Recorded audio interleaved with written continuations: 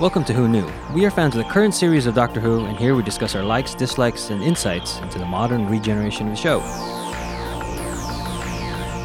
Subscribe, review, and listen to us on iTunes and Stitcher, or our YouTube channel, youtube.com/WhoKnewPodcast. All our episodes are on WhoKnewPodcast.com. You can leave comments there, or email us at WhoKnewPodcast@gmail.com. We also have an Instagram and Twitter account. Tweet at us at WhoKnewPodcast, and find us on Facebook. Today's episode is episode 9 of season 6, Night Terrors. When the psychic paper receives a message that reads, "Please save me from the monsters," the doctor decides to make a house call. This episode is written by Mark Gatiss, directed by Richard Clark. It originally aired on the 3rd of September 2011 and was watched by 7.07 million viewers. Hi, this is Eugene. Let's introduce ourselves. Kelsey. Hi, please save me from this podcast. Just kidding. Hi, this is Josh. Hello, everyone. This is Frank. Hey, it's Heather. Hi, this is a staticky Brian.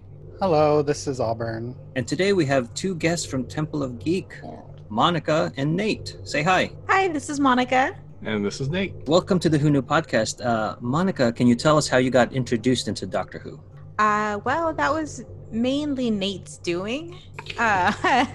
So a lot of it was he and my brother were really into Doctor Who, and they got my son into Doctor Who, and I used to kind of just stand by and walk by them and be like, "Why are you watching this cheesy show? These special effects are terrible. What is the big deal with this show?" And I sat down and I watched Eleven's first episode. Like, they were just like, just watch one episode, and I watched it and I became obsessed very, very quickly. So now I get it. That's how it happens. Yeah, for myself, I had a couple friends who were posting stuff about it. I was like, oh, I know about it because I've heard about it and seen things. And mainly the Fourth Doctor was the main image that I had seen in my head when anyone talked about Doctor Who before I knew about the show, or fully knew about the show. And then her brother was watching it. So I started watching a couple episodes, like, this is weird, but it's kind of funny and cool. And so I went, after watching a couple episodes there, I went back and started with 9 and then just kind of barreled through it and then took her along with me. Nice. Basically, that's how it went. Very cool. Again, welcome to the Who Knew podcast. Thank you. George is 8 years old and terrified of monsters in his cupboard/wardrobe. His parents don't know how to help him, and his mother, Claire, says he needs a doctor. After putting him to bed, she leaves for work. Quietly, George pleads to the universe to save him from the monsters. The doctor's psychic paper receives the message, and off to the rescue goes the doctor, Amy, and Rory. They arrive at an apartment complex and go door to door searching for a child in need. Among those they talk to are Jim Purcell, the landlord, and Mrs. Rossiter, an elderly neighbor. As Rory and Amy walk by George's window, he peeps out and hears Rory tease that maybe they should let the monsters gobble him up. Amy and Rory take the lift to the next floor, but instead, it plummets to the ground floor. When it opens, they have vanished. The doctor sees George peering out and knocks on the door. George is such a cutie. And the doctor with little kids, especially Matt Smith, is the best. So right away, no matter what you see after that, I'm excited for this episode. I always get a kick out of when they do puns like a house call and the doctor and things like that. I didn't realize how much time the doctor spent with little kids. And you see it first with Amy, right? But until you guys said that, like, he does spend a lot of time, well, 11 at least, with little kids. Yeah. Because they saw the magic. Not 12. No. Well, 12 got a whole classroom. He did. Yeah. Sure. Oh, he was thrilled. I try to forget that episode, but yes, he did. One thing I thought was weird about like this part is I don't understand why Amy, Rory, and the doctor got split up, because he saw the kid down below and he's like one floor down. He takes the stairs and they take the lift. I don't know what happened. Do they meet up before they do that, though? They do, but it's odd that they just walk right by the next door. I mean, they're going on different levels, each knocking on all these doors, and they pass by his. So it's just, plot device rather than any kind of logical thing that any of these characters, would do. Yeah. I mean, Right. we just heard Rory say maybe the monsters will gobble him up, which is, I think, when I was watching with Auburn, he pointed out is not in Rory's character. Like, it was kind of like a weird thing for Rory to say. So for me, the doctor sees them acting this way. And even like, did you find any scared kids? I found scary kids. Does that count? The doctor's like, you guys are not going to be helpful in this situation. Why don't, in his mind, let's split up. And I'm going to send you on a wild goose chase. And I'm going to go, because I already know who the scared kid is. I'm going to go deal with it myself and send you off. He also sees George in the window draw back in fear as they're passing. So he knows something's up. I did like the young twin girls, that reference to the horror going, okay, they're going to do a little tongue-in-cheek and have a little fun with it. Yeah, The Shining. Yeah. And Amy even saying, this can't always be planet's history and stuff. Well, this falls into the stuff category, Amy. It just seemed Amy and Rory did not take it seriously, that it is not really their character after everything that we've seen. Also, too, I think he needed their help to find him, not with what he was going to do. And now that we're talking about this, this doctor kind of has a habit of getting tunnel vision and forgetting about the companions for a good amount of time. And then, promises he'll save them when Amy's in, mortal danger. Or promises Rory that he'll save Amy when Amy's in mortal danger. But he kind of does that kind of often. He did that in this episode, actually. Yeah. That's exactly it. Not to skip ahead, but like at the end, like Rory says, "Doctor," and he's like, "Oh, like he forgot they were even there." Yeah, exactly. I kind of took that as like classic Who, where they would try to find ways to split up the Doctor and the companions, in the opening. So I just that's just a nod for me. Yeah, I mean, it's part of that. It's interesting to see how they do that for the different doctors, and I think with this one, it's just he just gets tunnel vision and isn't paying attention, then someone's taken away. Well, and Amy and Rory are nice because they take care of themselves, so they'll take their whole story somewhere else, like together. So that's nice that he doesn't have to invent too many ways to get them to wander off. Right. Yeah, the beginning of this, at first, I don't know why, but I was expecting Fear Her, and so I was coming into this with a little different expectation. And I think most of us have talked about, we watch it twice for the podcast, and this one I watched it both times, and I still couldn't figure out my feelings about it. So that's interesting, especially this beginning part where it's different. But yeah, I think it grew on me watching it twice. Well, Auburn, I agree with you, because depending on what mood I'm in, depends on how I like it or not. I mean, it isn't the show, it's what I bring to it on this one. It was going back and forth. I could see the problems rather than just really going along with the story. So I see what you mean. It totally gets me the same way. I think it gets me the same as Frank. I had seen this episode once before, and I've seen every Doctor Who episode from 9 to 13, on repeat forever. But this one I only watched once, because the first time I watched it, I was scared and I was terrified, and I was like, oh my God, I'm never going to watch this again. I have no interest in watching this again. And then when I watched it for the podcast now, I was like, oh, it wasn't so bad. But I also watched it in the morning, it was bright and early, before I watched it in the dark, and it was in the evening and scary. Yes. Yeah, so when I said you were going to come on, I was like, which is the scariest episode for you? I wasn't a fan of going back and watching it originally, mainly, and nothing against the man, because he's seems to be a nice man, but it was a Gaddis episode, and I forgot which episodes he wrote until I was watching this, oh, this is bad, which ones did he write? But all I remembered were the recent ones, like Cold War and Sleep No More and Crimson Horror, and those were all just the lower episodes for me in the recent era. Yeah. So when I watched this, I was like, oh wow, this one actually was a lot better, I guess I should say. We, as a podcast, we did a Halloween episode, and this was my recommendation to watch on Halloween. I wanted to point out a couple of things visually that I noticed in the beginning of this episode. And I don't usually notice things like this, so I'm, I don't know what kind of crack I was on. But please share. When we first see the TARDIS land, they show it in a reflection, in a puddle. Oh yeah. And I've seen this episode before, but I was like, did I forget something about mirrors? Does this mean something? And then I was excited to find out whether that was symbolism that I missed, but it really wasn't. It was just a cool shot.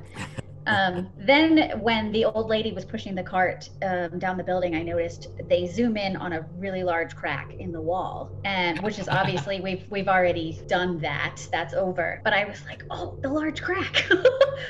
Wait, no, we already did the large crack. So I think it was just cool cinematography, but I was making things out of nothing, which is actually fine because it's almost like trying to freak you out and make you think things and make you unsure about what you're walking into. And I think that was a big deal with Stephen Moffat and Mark Gatiss to begin with, was all these like hidden clues that later on would lead to something. So I feel like they trained us to always be looking for things. Right? Yeah. That's probably what it was.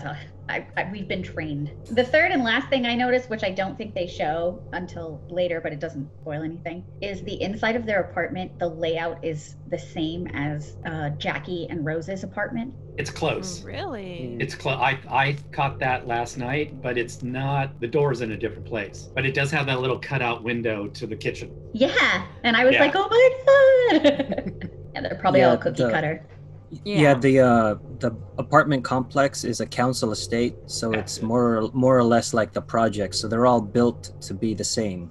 So that's why Jackie's flat and Alex's flat look the same. I pictured the Christmas tree spinning out of Yeah. control. Well, I thought this building, this location was great. And I think with the cinematography, it's also the lighting. They used a lot with the lighting and the shadows to give George the fear when he's holding the flashlight, but also just the lighting on this location at the beginning and the way that it's angled is such a great shot to set you up that it's just a little bit odd, but everything is so uniform in the way that it looks. What you're talking about, it made me think of a needle in a haystack. Like every building looks the same. How are they going to find George? That's what I got from that. And you know how to find a needle in a haystack, right? You burned the place down. You use a magnet. Both work. Both work. I immediately was like, oh, Eugene, that's a smart idea. And then you guys are like, magnet. No, Let's not go crazy. that's not as fun. I will say real quick though that since we're talking about visuals, and the whole episode is shot really cinematically. It's lit that way. It's composed that way. And the more I'm looking at it as we're talking right now, and even just the editing and the shot choice, it's obviously supposed to invoke like a horror movie. That's obvious. But the more I'm looking at it, they've gotten more cinematic at this point in the run. But this is a big leap towards that feel. I like how they play on the fear of shadows on a child's wall, and no matter what harmless toy you have, it always casts a scary shadow when you're a little kid. Yeah. It's super But- relatable. Yeah, it's totally super relatable. But if you have a kid with these fear problems, don't buy him toys like this. There was like a pig-headed marionette puppet doll Yes. hanging on the wall. Your child has problems. Help your child. It just was bizarre. There was a perception filter on that doll. Going on that, watching it this time, I was a little disappointed that we didn't see that doll in the dollhouse. Yeah. Some people are not disappointed. I'm not that disappointed personally. I was a child. My child bedroom had a puppet tree in it. So I slept with puppets in my bedroom, and it cast a very scary shadow because my parents put the nightlight right under that puppet tree. So the fact, just like the idea that the scariest place in the universe is a child's bedroom, like Monica says, very relatable. That is the scariest place in the universe. So That explains a lot. One other element besides the visuals that add to the scariness is the wonderful sound work that they do. Especially watching it a second time, you hear the lift and the lady with the creaking cart and all of this stuff that, they really build throughout the rest of the episode with George's fears. One of the things I noticed too, because you're talking about the lady with the cart, you hear her breathing too, her like exhausted breathing. Yeah. And yeah, that was kind of creepy in itself. And I like how inside it's like very sinister, but outside you can tell it's just an old lady like having trouble. I really like how a little boy can contact the doctor. He's like super powerful that it reads on the psychic paper. I thought that was a great way to open this because, Doctor Who is for kids and that's their hero. So I felt very like it was cathartic for younger viewers to be like, if I need some help, I can reach out to the doctor and he'll find me and make a house call. And then Rory reads the psychic paper when they're waiting for the lift to come. I enjoyed that a companion can read the psychic paper. Oh, Yeah, that's a good point. didn't think about that. And it was a flashback to New Earth. Why they were on New Earth is because Face of Bo called them there. Yep, that's all the way in season 2. Didn't Amy do the same thing? She prayed to the Easter Bunny or something, Oh, yeah. and the doctor Yeah. showed up. But that was more It just coincidence, crashed. I guess. Yeah, Yeah, fate or whatever. But same No, something. the TARDIS took him where he needed to be. Okay. I agree, Right, Heather. right. River calls the doctor on the psychic paper. Yeah, for silence in the library. Yeah. George's dad, Alex, answers the door and thinks his wife called someone to help their son. The doctor looks through a photo album containing pictures of George as an infant. Alex tells the doctor that George has always been a bit off, but it has gotten so bad lately that he and his wife have been considering sending him somewhere to get help. His imagination exaggerates everything, so now he believes the noise from the lift is a creature breathing, and Mrs. Rossiter is an evil witch. Outside, Mrs. Rossiter brings down her trash and adds her bag to the accumulated pile. It starts to rustle, and when she goes to examine it, it sucks her in and she disappears. Oh, that's great. I literally wrote down, "Run, Elsie." Even She if did this not. lady had never seen a horror movie to like stay away from quiet noises within something, why go so near the trash? Probably because she's already going batty. She was talking to herself. He said it was the first That's a time. good point. Hey man, I think we've all been talking to ourselves more recently than others. And I don't know about you, if I see the trash moving, I think it's either a rat or a cat, not a kid not a lying in the kid. middle of the Yeah. trash. George, you're the little boy who stays in his room all the time. Is that you in the trash? Either that or George has done that before, and you're like, you're weird, George. It tells me Yeah. George ain't never been in the trash. Yeah, the first time I watched that, I was like, what is going on? Because just before, I think we lose Amy and Rory first. And then you see, the woman being sucked in by the garbage. And I was like, wait, what is doing it? Because it's two totally different ways of disappearing. Like where the woman who's being sucked in almost looks like she's being grabbed. And then Right. Amy and Rory are like, so I'm like, are these portals? Are these like, what's going on? So, the whole time I'm wondering like, why are they being pulled in this way? What's causing it, before we realize what it is, obviously. Yeah, and now I'm actually at a bit of a loss. I'm not really connecting the dots as to why that happened there, and even in the elevator, if the cupboard is in the room. They gave a clue in the swipe that they did. They had a picture of George being scared, and the camera panned, and it's kind of swiped along to see her. So it gave you a little bit of clue that George is involved in this. Yeah, he's involved, but I feel like it's one of those Doctor Who devices to make something a lot more scary than it actually is at the end. Because yeah. he was scared of Amy and Rory because like, what if we'll let the monsters take them? So that was part of the reason they were abducted, and then she was abducted because he's scared of her, thinking she's like this scary witch. But the devices in which they disappear are just like to amplify the fears in the episode, I think. Right. Yeah. Like he just has control over the area, not okay, I buy it. But what's his range? Yeah. it depends on what his role is. Is there like a scary actor that he watched on TV that he'll make disappear? Right, exactly. Like the kid from the Twilight Zone. You had to get 20 for that though for the role. Oh, I heard that, Nate. Very good. At this point, when Alex is looking at pictures, watching it the second time, I was trying to see if there was some sort of seeding that we'll find out later as far as his relationship with Claire and their son. And I thought that this was the best place to put that, and I'll save that conversation till the reveal. But you can see him looking at the pictures of him and his son and the family unit, so he's looking at that going, he does want to help, he is a good guy. But right at the beginning, he's just a little more gruff. So I think they wanted to tone that down, going, he really does But help. that's actually a question I have is who calls social services on themselves? The British. Well, no, I think it was more that she wanted to hire a doctor. Well, Yeah. also that may be. Social services could be just call it like Calling their mental doctor. health services. Right, and it may be run differently in Britain, not ridiculously like in the United States. I was thinking it might be, a British thing, because when Yeah. I think of the term social services, Yeah. I think they're going to take your kids away. They actually care about each other over there. Yes. I'm Or not the trying to get people political. No.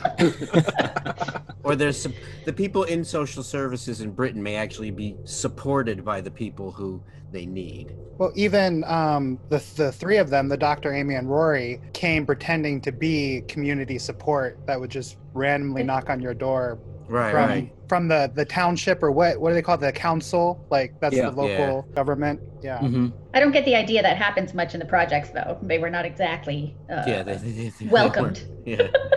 One thing I noticed that with Claire is she was absent during the episode, and I noticed they did that same thing with Craig. They made the mother absent during the entire episode, and then I was thinking, like, I don't remember if this is accurate or not, but weren't the kids that Clara was looking after, wasn't their mom absent also? Like, wasn't Their mom had died. Oh, okay. Well, she's definitely absent then.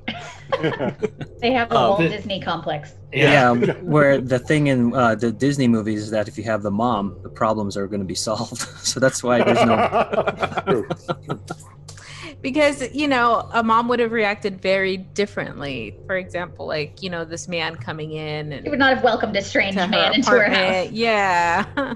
Right. Plus, the problem was the father wasn't quite accepting him. The mother was obviously accepting the boy a little bit more, at least. Or seemingly. Oh, well, she was the one that wanted to call the doctor. But that wasn't a matter of rejecting him. That was her trying to, find a solution. Right. Yeah. Also, budgetarily, that's one day of shooting for the mom. Fair. I really liked the scene between the doctor and Alex. Matt Smith is so good, and it's also well written that kind of at the end of the scene, you kind of accept why, this is why the doctor's there. This is why Alex would be like, okay, come and help my son, because he explains his presence really well. Yeah. For once. That's always interesting with Doctor Who, how they can get him into the situation with new people as quickly as possible. And I thought this one was really good. I thought Matt Smith was great in just kind of being both that, I'm harmless and I have concern for your son. I love hearing Brian say things nice about Matt Smith. I like him. I know, Now. but I come from a place of exactly. I come from a former place. Right. He's still not Tennant. That's What's fine, funny? that's fair. It's striking me now, saying that, how he kind of gets into, how he gets people to accept him quickly. And even all the doctors do this, if I'm not mistaken. They just start asking questions. So the person gets interrupted by asking, "Why are you here?" by answering questions about their problems. So he just turns the focus on them. So they have no other choice then but to engage in what he's doing. I'm gonna try that. Okay, great. He gaslights people is what happens. Good point. Oh, all right. But it's I'll watch okay that. as long as the outcome is for something positive. Okay. Right. So- Exactly. Well, we saw what happens in the, Angels Take Manhattan. So. Oh, yeah. Was the outcome long-term positive? I don't know. I do enjoy, like, when he introduced himself. Like, it happens with every doctor, but I noticed it specifically in this episode when he has the psychic paper up, and he's like, "Oh, you're from social services," and just his face lighting up, like, "Yeah, where I'm from." I agree. I always like that moment because it's a reminder to me that the doctor doesn't control what's on the psychic paper. It's the person who's reading it that reads into it. So Alex is expecting social services. So but I agree that those moments are great because the doctor, either he's like surprised that was on the paper or he's like, that's right. Like he's really good at yes and. Yeah, I was gonna say that's like an improv thing where Alex threw to him and he goes, "Yes, I am this thing now." Plus, he No, got but, lucky that like- George's name was on the door. Yes. I love But that like moment. it reminds me of the Christmas Carol episode where he pulls out the paper and he's like, I'm a responsible adult, and he's like, the kid's like, oh, it's just squiggly lines. He's like, finally a lie too big. Line. Yeah, so I guess sometimes the doctor can control a little bit of what's on the psych paper, but it's still it's still the person. Yeah, Usually it's their that- The impression. person who It's sees their it. It's what they need Yeah. to what they need to see in order to let him pass. Yeah.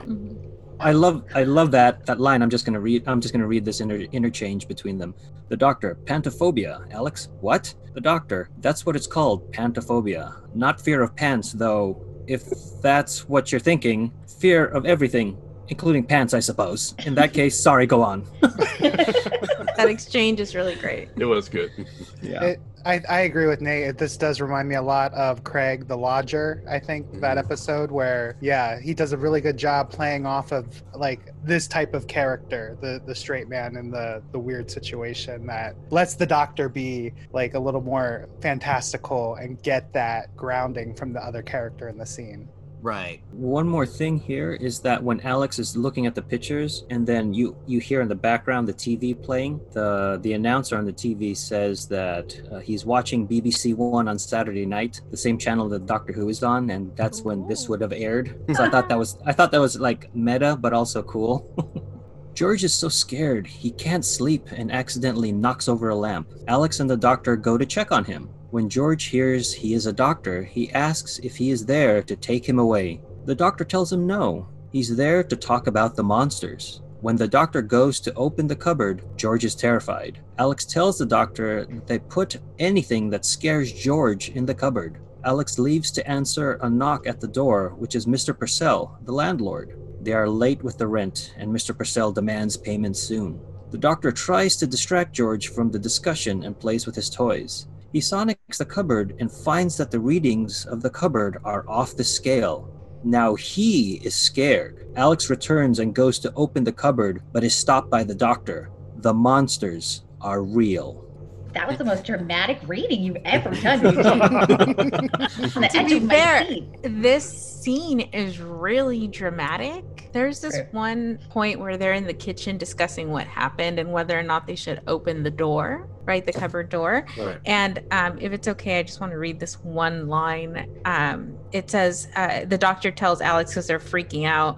And he says, you know, he's trying to convince him to let him stay and help his child. And he says, through crimson stars and silent stars and tumbling nebulas like oceans set on fire, through empires of glass and civilization of pure thought and a whole terrible, wonderful universe of possibilities, you see these eyes, they're old eyes. And one thing I can tell you, Alex, the monsters are real. Yeah. And like great. it's like so powerful in this little like back and forth banter, and I'm just like, oh, like, why do we not quote this more often? I think that's a great line, but I think that comes later. Oh, sorry. It's okay. It's okay. Yeah. But it's good. Yeah, Whoa, I wait, thought that- this because you said monsters were real, and that's when he says it. So that's why I thought that. Sorry. Yeah. No, it's That's okay. okay, Monica. We like you more than Eugene. Auburn, mute Brian. But Monica, going off of what you said, I like the line where Alex and the doctor rush in after the lamp has fallen, and he goes to George, "Are you having a nightmare?" He goes, "It wasn't a nightmare. I wasn't asleep." I'm like, "Oh, that's Oh. great." Poor baby. Poor child. That line actually broke my heart. But I was like, "Wow, way to bring it in such a quick way." They had kind of I guess you would call it editorial or sound effects mix up or whatever. I noticed it in this watch. The lamp knocks over and you hear like this glass break, like the bulb just shattered, and the dad just goes in, picks it up, and they carry on like nothing happened. Like, oh, it just fell over. That's a good point. That's a good point. Yeah, I mean, it made sense. It makes it dramatic, but then like when he's not like, oh man, there's all glass all over the floor. Yeah. Also, there's hundreds of examples of why the heck does this child own this toy in this? Why does he have so many toys that move on their own, first of all? And second of all, like they're all weird. They're like robots with the head spins all the way around. Well, And they like, don't move on their own. The doctor did that with his Sonic. But I think they're all toys that can move on their own if you Yeah, you hit it want Yeah, start they're button, battery right? powered. Toys. They're They're battery built powered. to move. I You used were to have never one a of young those. boy. Those are cool. How was the doctor going to sonic something unless there was Yeah. toys there for him to sonic? Right. I'm just saying, if there are creepy toys in the cupboard, what did those ones look like? Because the ones he has out of the cupboard are kind of terrifying. Yeah. They stopped getting him those toys and started getting him the Transformers knockoffs. One of them is Optimus Prime. If you took a good look from the Michael Bay garbage movies. Is it an actual Optimus Prime or is it a knockoff? No, I think it's one of the kid versions of Optimus Prime. Okay. Ah. Well, do they have to like adjust how they look? Like, can they just use off the shelf stuff, or do they take it and then manipulate it a little bit so I it's think not? if it's off the shelf stuff, they'd have to get the licensing. But Well, there's a whole store where people make products for films. Oh yeah. So I'm sure they got the toys from that store, and they were like, "Give us robots that look like." Yeah. Yeah, because a lot of those robots, I just see it like in Chinatown. You can see them at like swap meets, that type of stuff. So that's not a problem, I guess, as far as rights. But other than the Optimus Prime, I noticed that one of the toys that casts a shadow is Serpentera from Mighty Morphin Power Rangers, the end of season 2. If you remember that, when the original cast they change out the Rangers. Mm. And that's where they I'm get sorry, the different. I'm not up on my episode recollections of Power Rangers. Well, it's morphin' time. Was that when they swapped Billy out for the little boy? Not quite, but it's where Jason is swapped out. Tommy is still. So Tommy's the White Ranger at this point? Yeah, Tommy's the Okay. White Ranger, and then the Red Ranger, the Black Ranger, and the Yellow Ranger are different. Mm. They were like the proteges at first or whatever. Yeah, yeah. I did like the doctor's use of the Rubik's Cube, because you know he Yeah. can solve it easily, but then throwing it away must be broken. Let's put it in the cupboard to get the reaction. Oh, I didn't catch that. Oh, so he said that on purpose. I didn't catch that. I figured he was legitimately frustrated. Yeah, Oh. me Yeah. too. I just really like the respect the doctor gives George in this scene. Alex says anything that frightens him goes in the cupboard, and the doctor looks at George and says, "Is that where the monsters go?" But he's relating it to George, and I just love that because that's kind of how I like to live my own life. I think kids should get the same respect as adults do. Yeah, I think it's just part of what we're talking about, like how Matt Smith is great with kids, and then that shows in the scene that you just mentioned, like he can relate to George on an equal level. I'm sure that's validating for little kids watching the show. Absolutely. After they pee their pants because of all the creepy stuff, they're like, oh, but the doctor's nice. Yeah, this really bored. This is a very ironic show because this embraces that the show is for kids because it's so kid-centric with the story, but there ain't no way a kid that age is gonna watch this show and sleep for a week.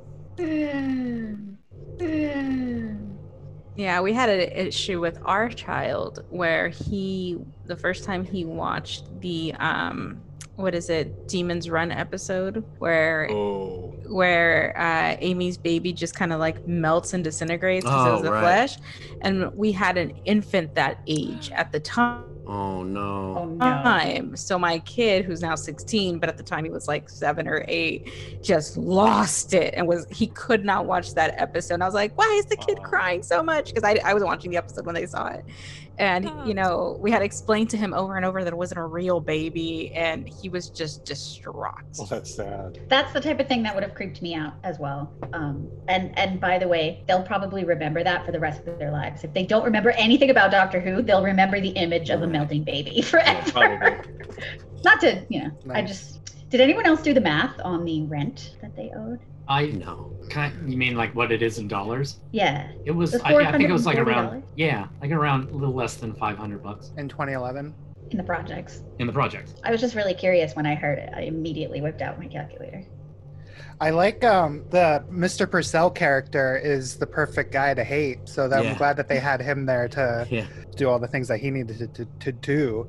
But I was really surprised that they didn't lean into like the George being more scared of Bernard, the dog, because the dog was like more scary to me than Mr. Purcell. But they The dog was cute. I found Mr. Purcell more I scary. thought the dog looked very cute and innocent, but they just put a bunch of growling sounds over this cute and innocent looking dog.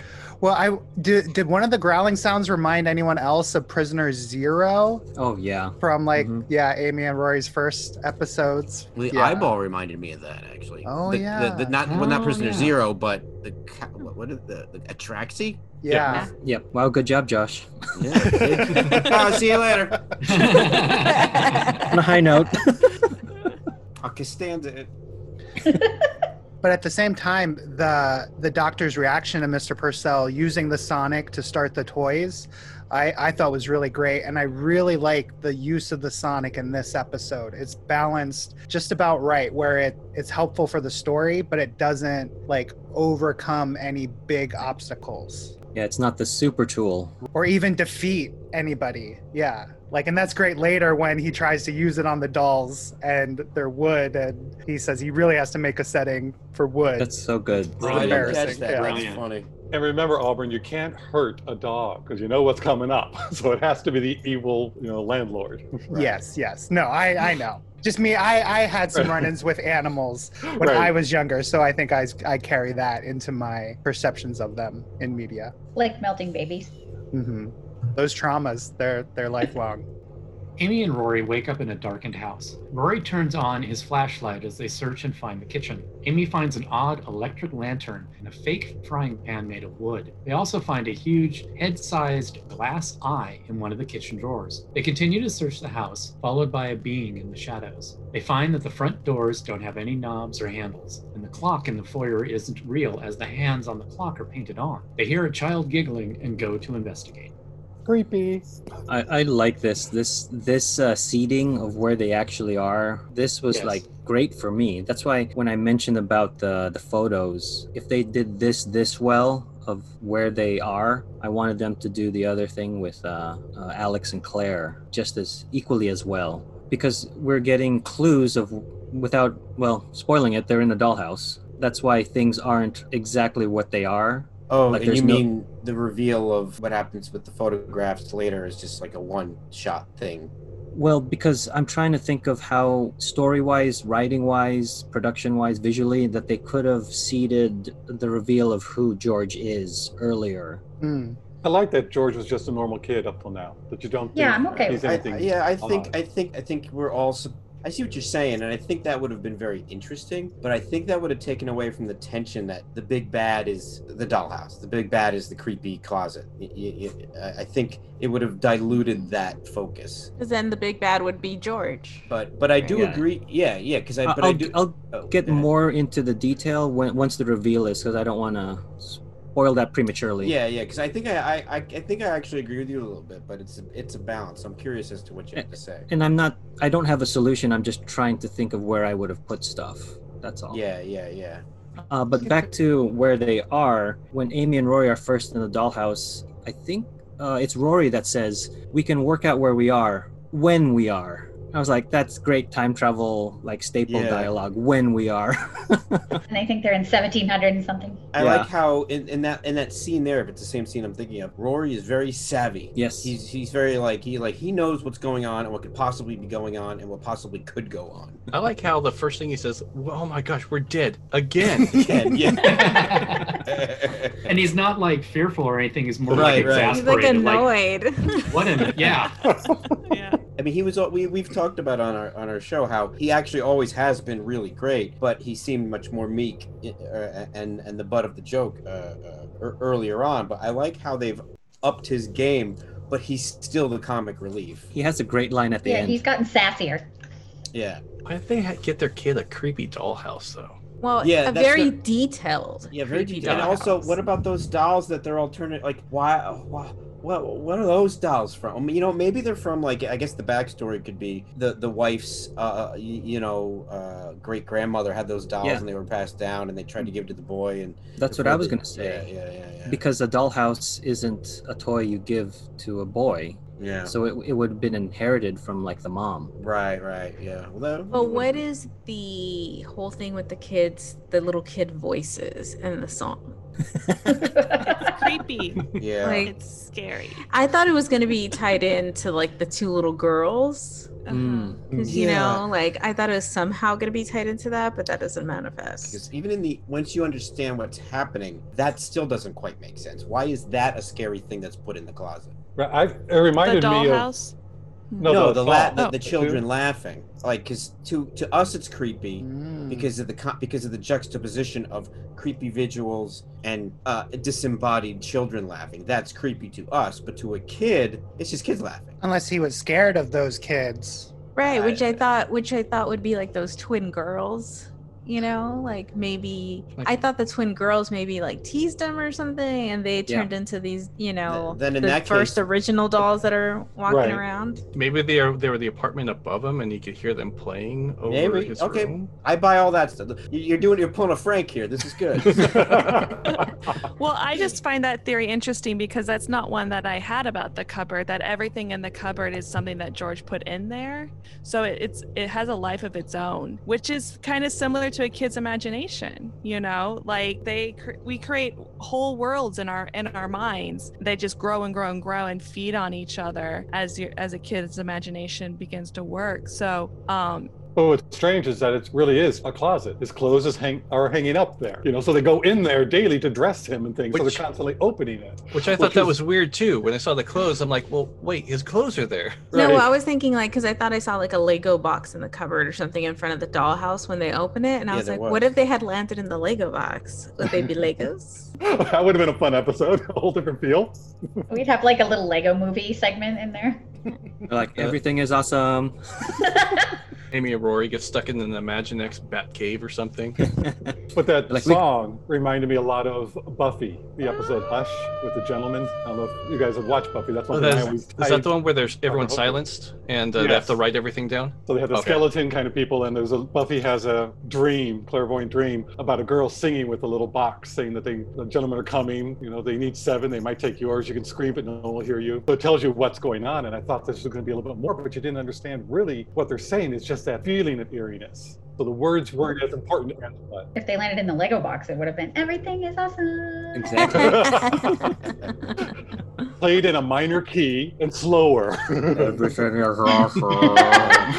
Oh yeah, the music cue for all of the creepy kids always reminds me of Ring Around the Rosie, but it doesn't resolve. The last note never comes. Right. So in my head, I'm always wanting it to continue, but it doesn't end. So yeah, that's a nice cue that they play throughout with the creepy kids. Do you guys remember watching this episode for the first time, and do you remember figuring out that they were in a dollhouse just in this first part? No, I'm glad. I don't remember my first watch. It's afterwards, I think. Yeah. Well, no, it's here because of the painted clock. That's when I remembered it. I was like, oh, they're in a toy. It seems so obvious now, but I remember not getting it the first time. Yeah, I agree. I didn't get it at first. I think I probably figured out around the same time when the wooden frying pan and then the lantern that looked really familiar to me. So I was like, I know what that lantern is, but they're usually really small. And then I was like, oh, and then that's what I should have And the light done, literally but I went didn't. off. Right. I'm glad you said that, Heather, because I remember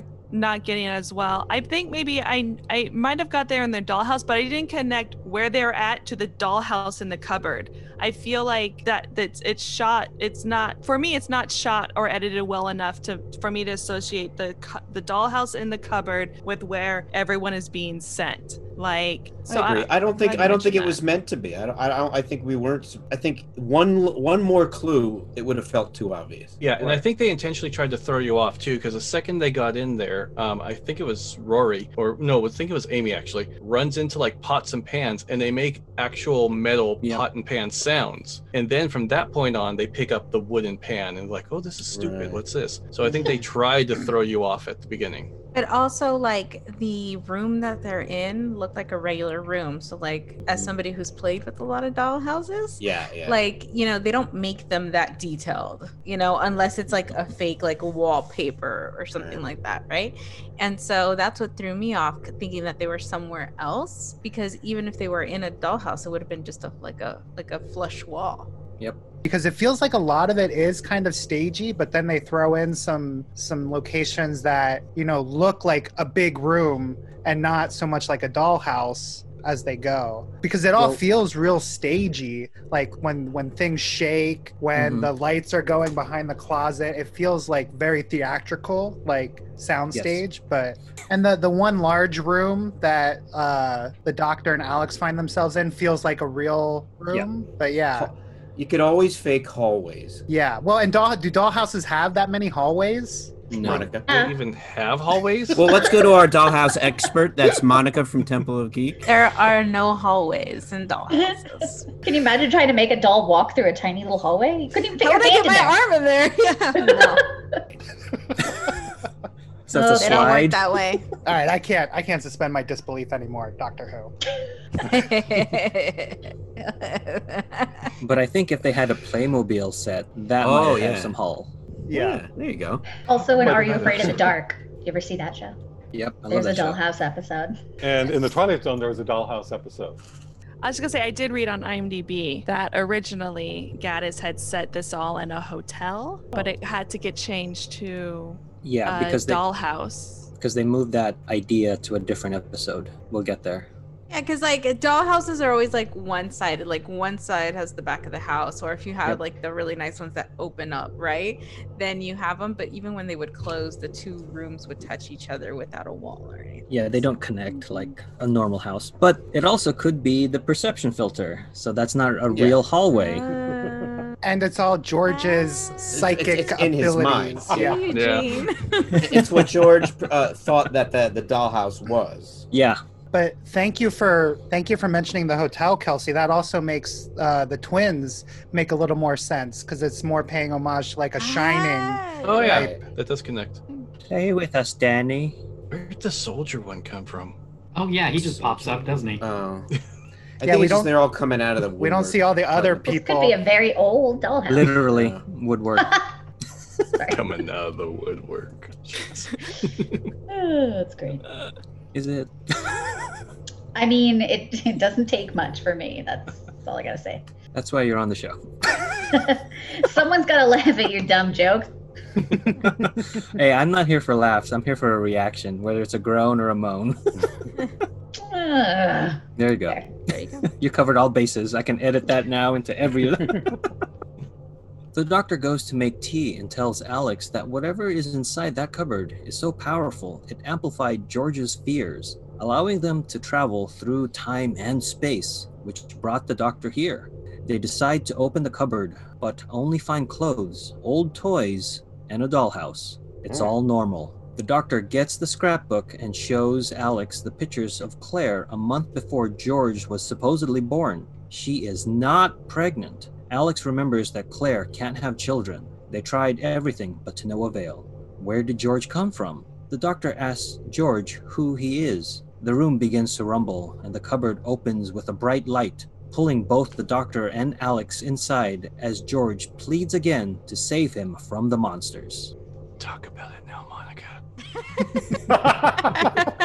So there's like so much to talk about in these scenes though, because a lot is happening in these scenes. Yeah. Like there's one part where this is like one of the things that I hate about Matt Smith. Like he can be so playful and so fun to watch on screen and you just love it, but then you look at what he actually did and there's that scene where they're going back and forth. Should we open the cupboard? Should we not open the cupboard? What should we do?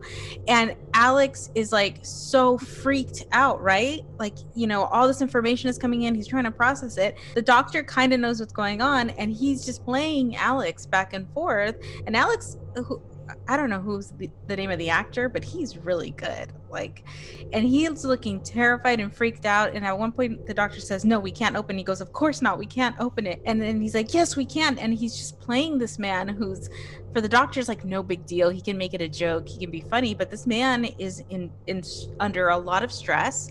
It's his son he's worried about, and he looks like he's about to burst into tears any second. And Matt Smith's just like, "Oh no, whatever. Let's go open it." After freaking him out, you know what I mean? And I just feel like this is so common with the 11th Doctor, is he does this to everybody. So it always looks all happy on one side, but if you really look at what he's doing to people, like he's really messing them up. Yeah, and George was played by Daniel Mays. Well, he's really Alex. good. Alex is Daniel Mays.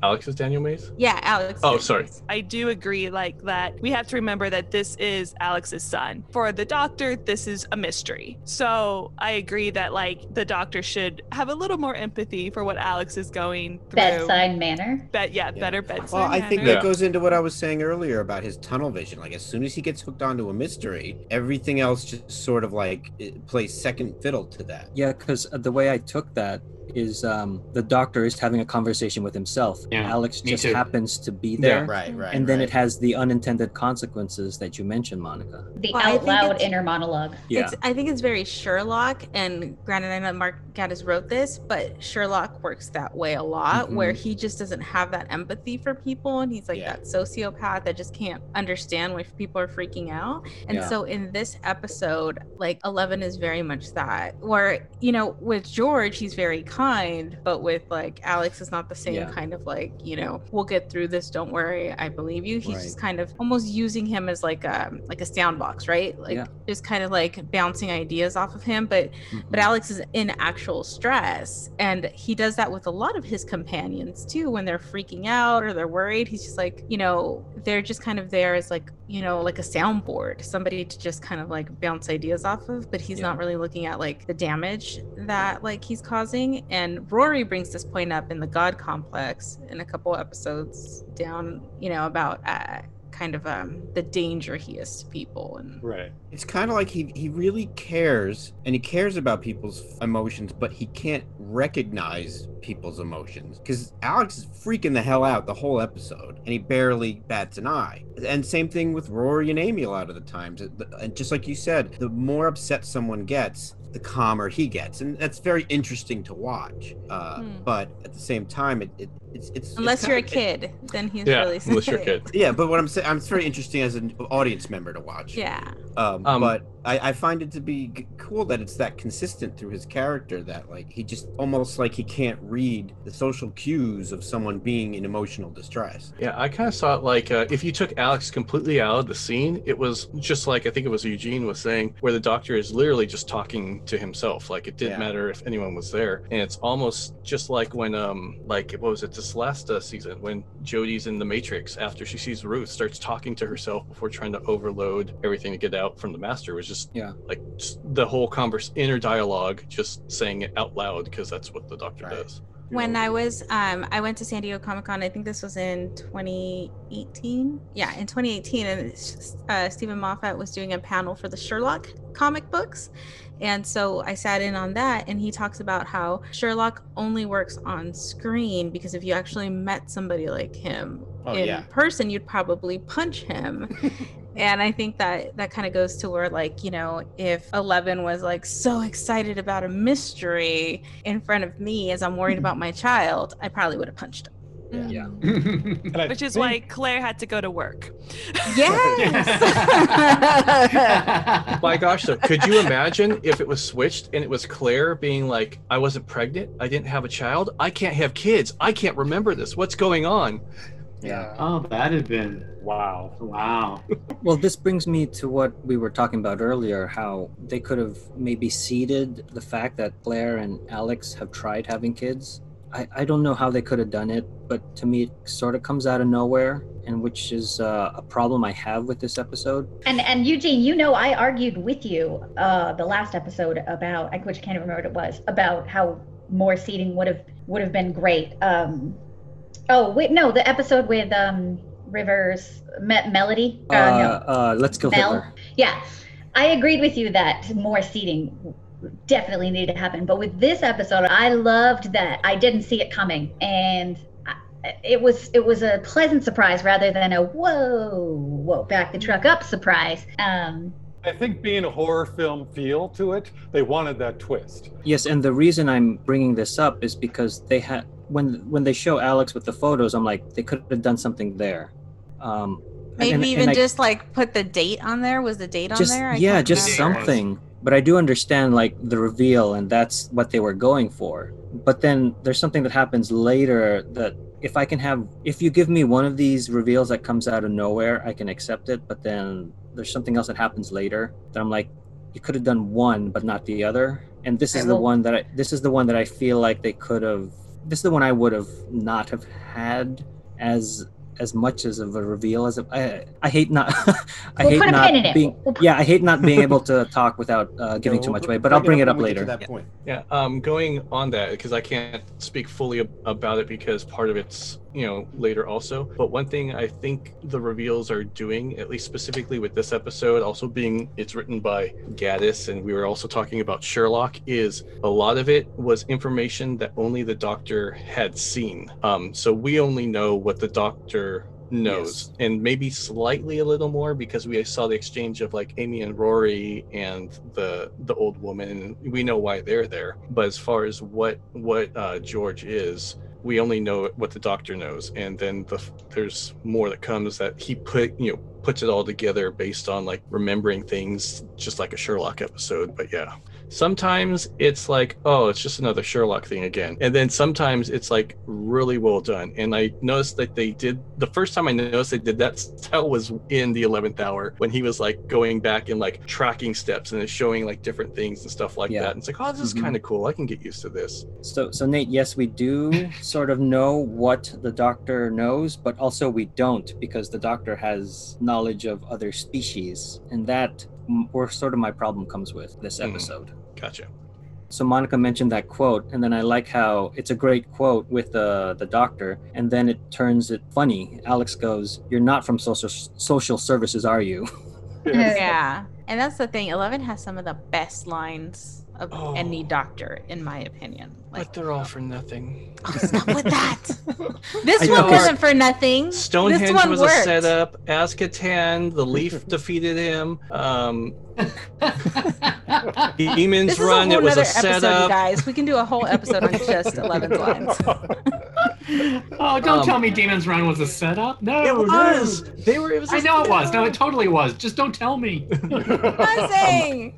My last thing on this is on this part would be like the part where they're talking about like, George, what are you? And George, the parents, like, they get him in the habit. Everything he fears goes in the cupboard. And from the moment that they figure out what he is and question what he is, the cupboard comes to life and takes them in, because I think they are what he fears now. They are the Yeah, because monster. he fears. Yeah, he Well, fears I think rejection it's- or being alone. Right, and if they find out who he is, then they won't want it. Like the parents won't want him, and that's what scares him. So And it's all subconscious. He doesn't know what he is. Well, he can't control it either, because he wants them to save him from them, but he can't stop it from taking them. Yeah, you don't confront an alien being that is doing this, what are you, without knowing that it's going to scare that kid.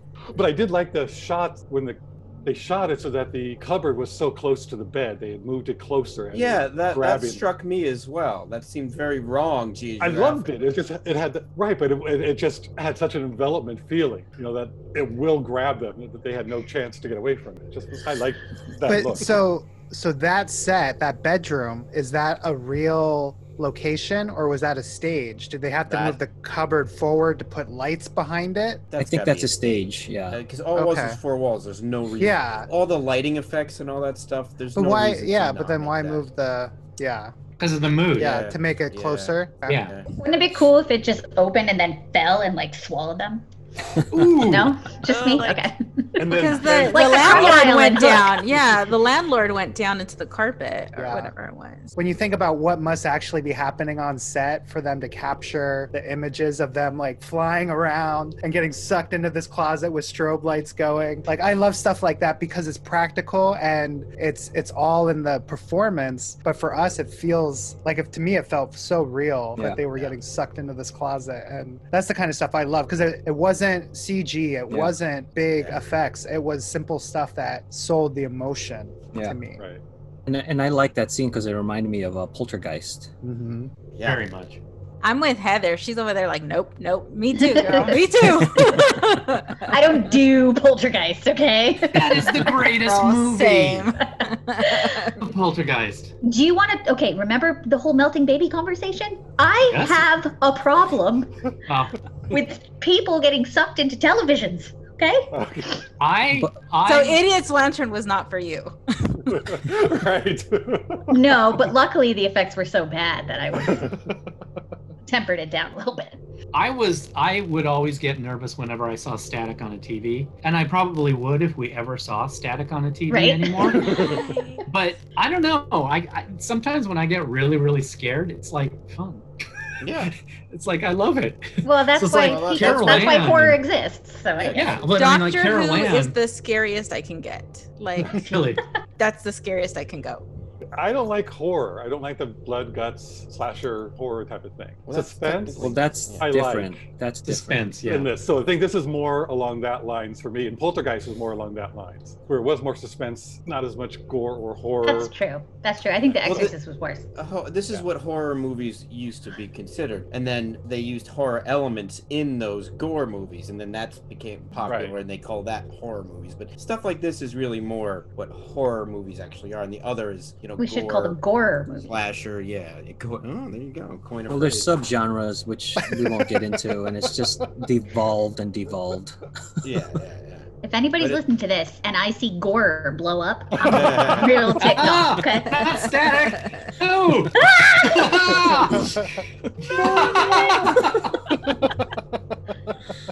I keep Should we thinking move this woman's name is Mrs. Rotisserie, and I want chicken so bad. Well, you'll be a poultrygeist. Oh. I don't get it. Now you could leave.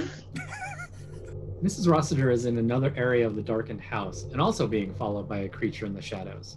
Amy and Rory get closer to the sound of the laughter behind a door and open it. There is a human-sized, old-time doll with a wooden head standing there. They dismiss it and continue their search, being watched by the doll. In his apartment, Mr. Purcell begins sinking into the floor and disappears. He is now in the house, running from the human-sized dolls. He runs into Rory and Amy as one of the dolls captures him and transforms him into one of them. All the dolls now chase Rory and Amy, just wanting to play. Amy and Rory trap themselves in the library with the dolls just outside. With nowhere to go, they decide to rush to the door and make a run for it. Rory grabs a mop to keep the dolls away, but one captures Amy and turns her into a wooden-headed doll. The Mr. Purcell disappearing. When I first watched that, I was very impressed at how that looked. And then now watching it on the Doctor Who Confidential, they took the actor into a soundstage and they had a hydraulic lift, and then he lowered into a vat of green goo. Oh, like a green So I was screen. like, that's amazing that they came up with that. There's a diver underneath there, and they had to come up with the right consistency to have it green, but also not too slippery. So it was really well done. And now that I know how they did it, I'm like, that's why it looks good. Yeah, for the face part, when we were watching it just before for this, I was actually thinking, I didn't know how they did it, but I was actually thinking about that. I thought it was like green water or something. It's like, oh, maybe you could do it with like a non-transparent, like green water. So like as he goes through, it just does it. And oh, I guess that is what they did. You're pretty on the money on that one. So they just brought him to a Nickelodeon game show set. Right. Slime. Okay, we would need I a always wanted TARDIS to for be that. slimed. Well, you just have to say, I don't know.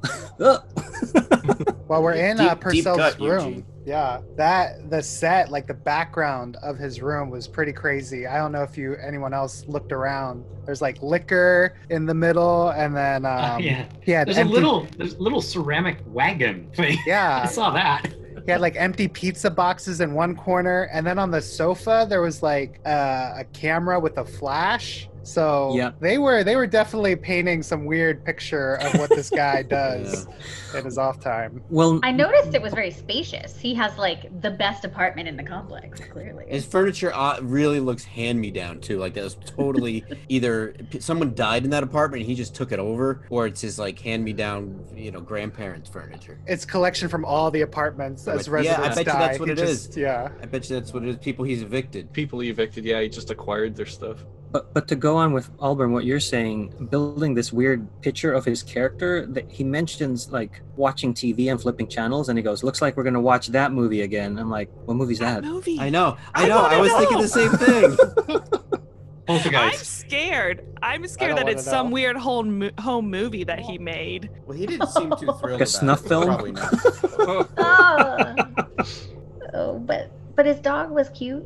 His dog was Dog better cute. in this scene. His dog was hardly bothered when he disappeared through the floor. Yeah, he really Just wasn't. kinda He was like, like, oh, good riddance." finally. I mean, that's Yeah. always a good indicator of the person, right? How Yeah. their pet responds to things. Really, because up until this part, I was thinking, wow, this guy is so great. I'm so glad the dog cleared that up. This is another part where I think you had to get on with the plot and give up the character, because Amy and Rory would not just leave the dummy standing there. At the very least, they would close the door again, Oh, the original time they saw Oh. The it. original time, they open it up and it's like the kid's laughing stops and they just see the Right. Yeah. dummy traveling with the doctor. They wouldn't just Right. accept it as, wow, there's a human-sized doll there. Let's just ignore it and leave the door open and walk away. Well, I like that there's random items among this dollhouse because that is very true to, kids playing with dollhouse. You do put random items in there, like the thing of thread that we see later, or maybe in this scene they block the door with the big thread. Spool. Spool, And yeah. yes, thank you. The spool of thread. I'm not a sewer. Spool of thread, and then the eyeball. The one thing that nitpicky note that bothers me, the mop that Rory grabs. what tiny mop exists? I've never seen a mop as an accessory to anything. No, like Barbie shoes or like, a purse or something, but like, yeah. The end of the mop should have been solid. Not Yeah. That would have been Then funny. that would have Yes. been working. Well, the first rule of comedy is everything's funnier in threes. The second rule of comedy is you can't go wrong with a mop. Okay. Well, to I guess nerd out a little bit on that, I have action figures with accessories that are mops and brooms, but like Frank said, they're solid. They're not actual. Oh, I was gonna be like, liar, go get them. Now that I know they're solid, I'm not interested in. No, they're not here. They made an action figure of the cleaning woman from Ghostbusters. Is that what you have? No, they No, made a it's- Spike Spiegel Like mop. Toxic Avengers, right? Toxic Avenger, yeah. I don't think that kid had any of those. Well, they use But- their brooms for other purposes. But But maybe he Right, was scared yeah. of chores, so he put the mop. He didn't want to mop the bathroom Oh. into the It wasn't closet. a toy mop. It was an action. It probably made a weird sound when somebody was mopping. or in the shadow, it looked like a person standing there. Mm. Oh, yeah. Oh, figured it out. But why were they turning into dolls? Like, The psychic energy was sort of becoming a mind of its own and twisting the logic of things. yeah. And this became- kind of like be one of us, just sort of like, Right, right. like almost like a single-celled organism, just kind of like like an Absorbolov, just Oh, taking no. it all inside and turning all of the foreign elements into something like itself. Well, they They just were- wanted they to were- play, and it's hard to yeah. play tag and things with only one person. So It was taking- they wanted it was more taking- people to play with. It was taking the monsters and turning the monsters into something a child would play with. But they're not, it's not human, so it doesn't realize that it's creating absolutely terrifying toys. Or George is an introvert and doesn't want to go with everybody and play, so that scared him. And so having more and more people coming in wanting to play with you. Yeah. And it definitely was creepy. And Well, again, Rory and Amy just running out trying to get past them. Oh, and then she turns into a doll. Oh, that was so cool, Yeah. the way she Yeah, turned but- into a doll. It just seems so on them. She It got seemed on caught them. really easily. Yeah. She got Yeah, caught she really did. easy, and then Rory ran. Like, it didn't seem like that big of a deal that happened to her. So many other occurrences where Amy seemed like she may have died or been taken. Like, it was horrific, and that was just sort of brushing over. Rory's already been a doll. He knows it's not that bad. That's true. I like the transformation. I like that. It just seemed the story needed a little bit more of why they decided right then. It's like they could have left when the dolls outside, Shadow left, but they stayed until the dolls came back and then said, now we open the door. Mark Gatiss, has been writing for a different show. Like, it definitely feels like the characters aren't quite right for what we know of them, particularly Rory and Amy. I felt Rory has acted out of character this entire episode.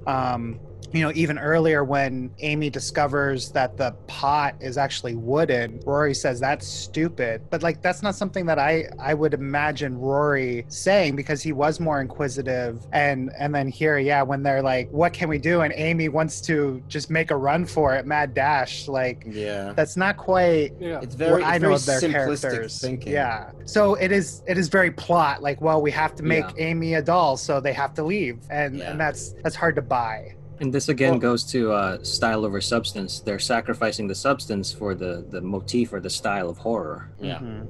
Right, but for something as simple as this pot is stupid, but like he could have just said like that seems like a bad idea or an accident waiting to happen or Right. Right. that's right. wackadoo. That's what he Yeah. should have said. Radical. You can't go to that well too often. Again, if anybody's listening, I am available for ghostwriting. Yowzas. Yowzas, that's wackadoo. Oh, we got a new T-shirt. Yeah, that's wackadoo. That's better than timey-wimey. Is it? No.